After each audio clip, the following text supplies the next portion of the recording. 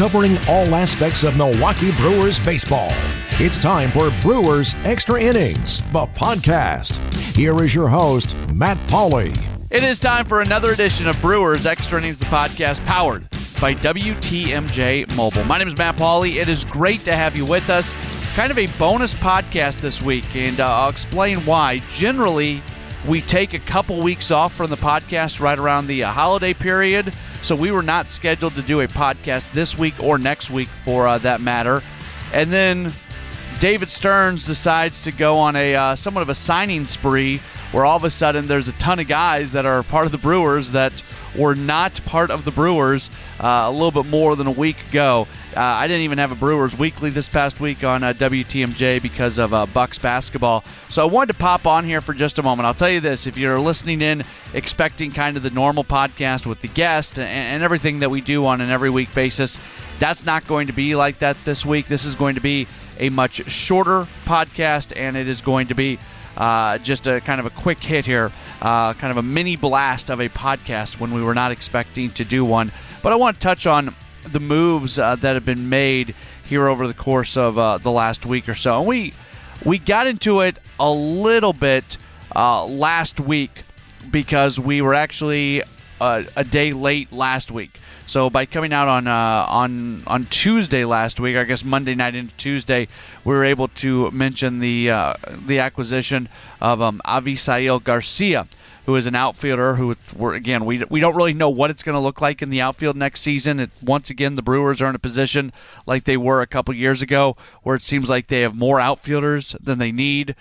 Clearly, Ryan Braun is somebody that's probably going to play a little bit of first base, but it still feels like this roster is kind of a work in progress, and we'll see what they end up doing with as many outfielders as they have. So that was the signing. We talked about that a fair amount on the podcast last week. The two other big names, and big names not in the sense that they're like, you know, huge names in baseball, but just big names in the sense that these are guys that are being brought in to be part of the 25-man roster, to be on, or I guess 26-man roster now this upcoming season. That's going to take a little while to get used to saying 26-man roster, but they're going to be part of it from the beginning and are expected to contribute in big ways are Justin Smoak and Eric Sogard. Smoak, it would appear, is going to be given every opportunity to be as close to an everyday first baseman as the Brewers are going to have this year.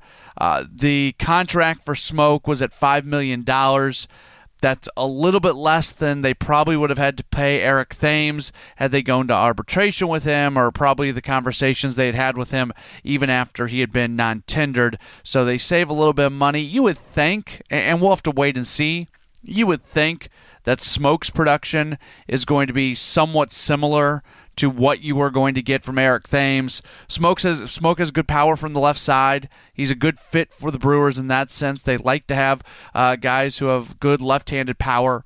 Plays well at Miller Park, the left-handed power, so maybe you even get a little bit more out of him than you've seen from his career. Eric Sogard, there seem to be mixed feelings about the return of Sogard. He was at times very much a fan favorite. He's a good guy. He's an easy guy to root for. His first season with the Brewers, he was really good and gave them a nice boost.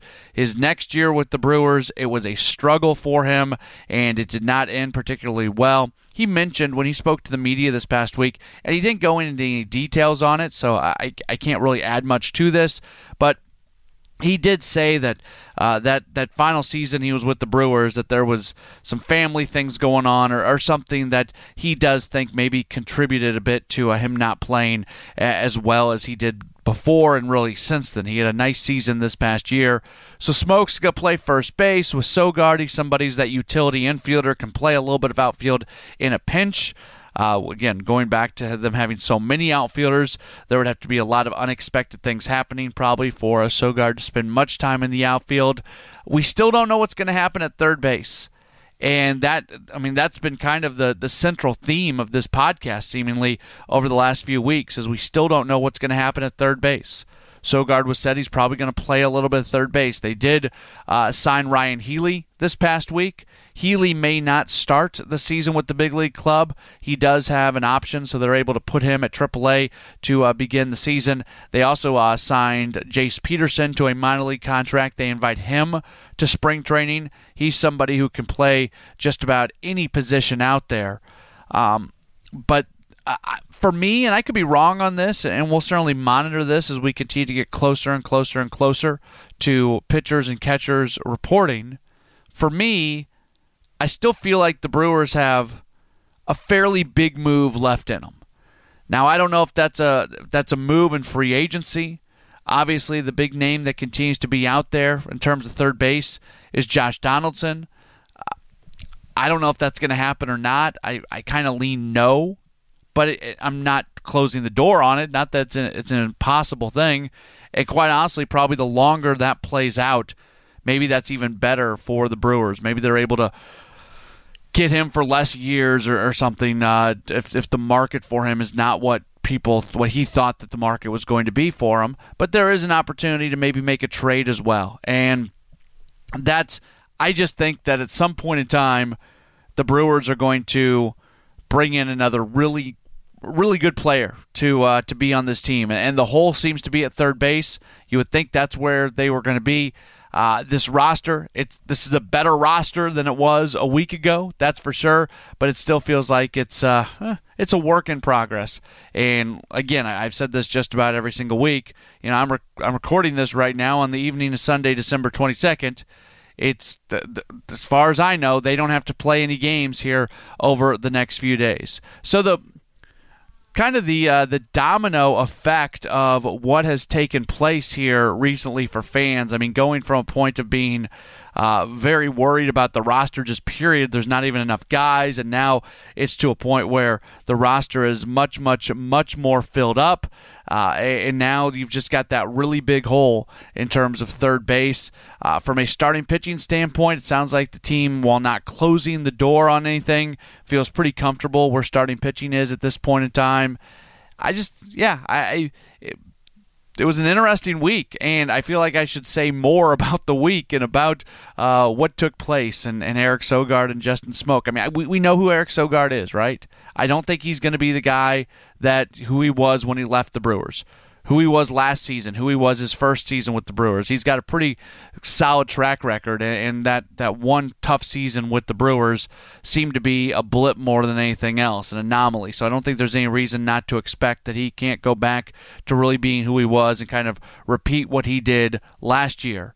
And Justin Smoak having a bit of a bounce-back season, see if that left-handed power plays really well at Miller Park, see if he can get more production. You know, a lot of people were very comfortable with the Brewers bringing back Eric Thames. I think if you're in that grouping of people who are comfortable with bringing back Eric Thames, well, then you should probably be fairly comfortable with Justin Smoak, because everything says that Smoak is going to be able to put up similar numbers to Thames, if not even just a step forward, you know, just a little bit more, maybe a little bit more power, again, because of that left-handed bat at Miller Park. I feel like I've just kind of been rambling on about this. Just wanted to kind of get my thoughts out there on what this last week has been. I would think that things will slow down. Generally, right around Christmas into New Year, you see things really, they do slow down a bit, and they don't, there's just not as much activity. And then once you get through New Year's, that's when things pick up a little bit more at that point. And Brewers still have moves to make. And at some point, I feel like we're going to be doing one of these podcasts, and we're going to be talking about a fairly big move that they did make. All right, so that is it. That, again, I told you, it's just kind of a mini blast of a podcast this week. We were not scheduled to actually have one, but wanted to come at you and just give some thoughts on the signings this past week, especially with Sogard and Smoak, since I haven't really been able to do that. And, again, no Brewers Weekly this past week on WTMJ, so here I am. Have a very, very Merry Christmas. As it sits right now, we are not scheduled to do a podcast next week, and then we will be back with a full podcast the week after. So a very Merry Christmas, a Happy New Year, a happy whatever you might celebrate if you do not celebrate Christmas. Most importantly, spend time with friends, spend time with families, eat a lot of good food, and just certainly enjoy yourself. We will talk to you in 2020 for the next edition of Brewers Extra Innings, the podcast powered by WTMJ Mobile. Thanks for listening to Brewers Extra Innings, the podcast. Matt will be back next week with another episode. For all the latest Brewers news, keep listening to the home of the Brewers, News Radio 620 WTMJ.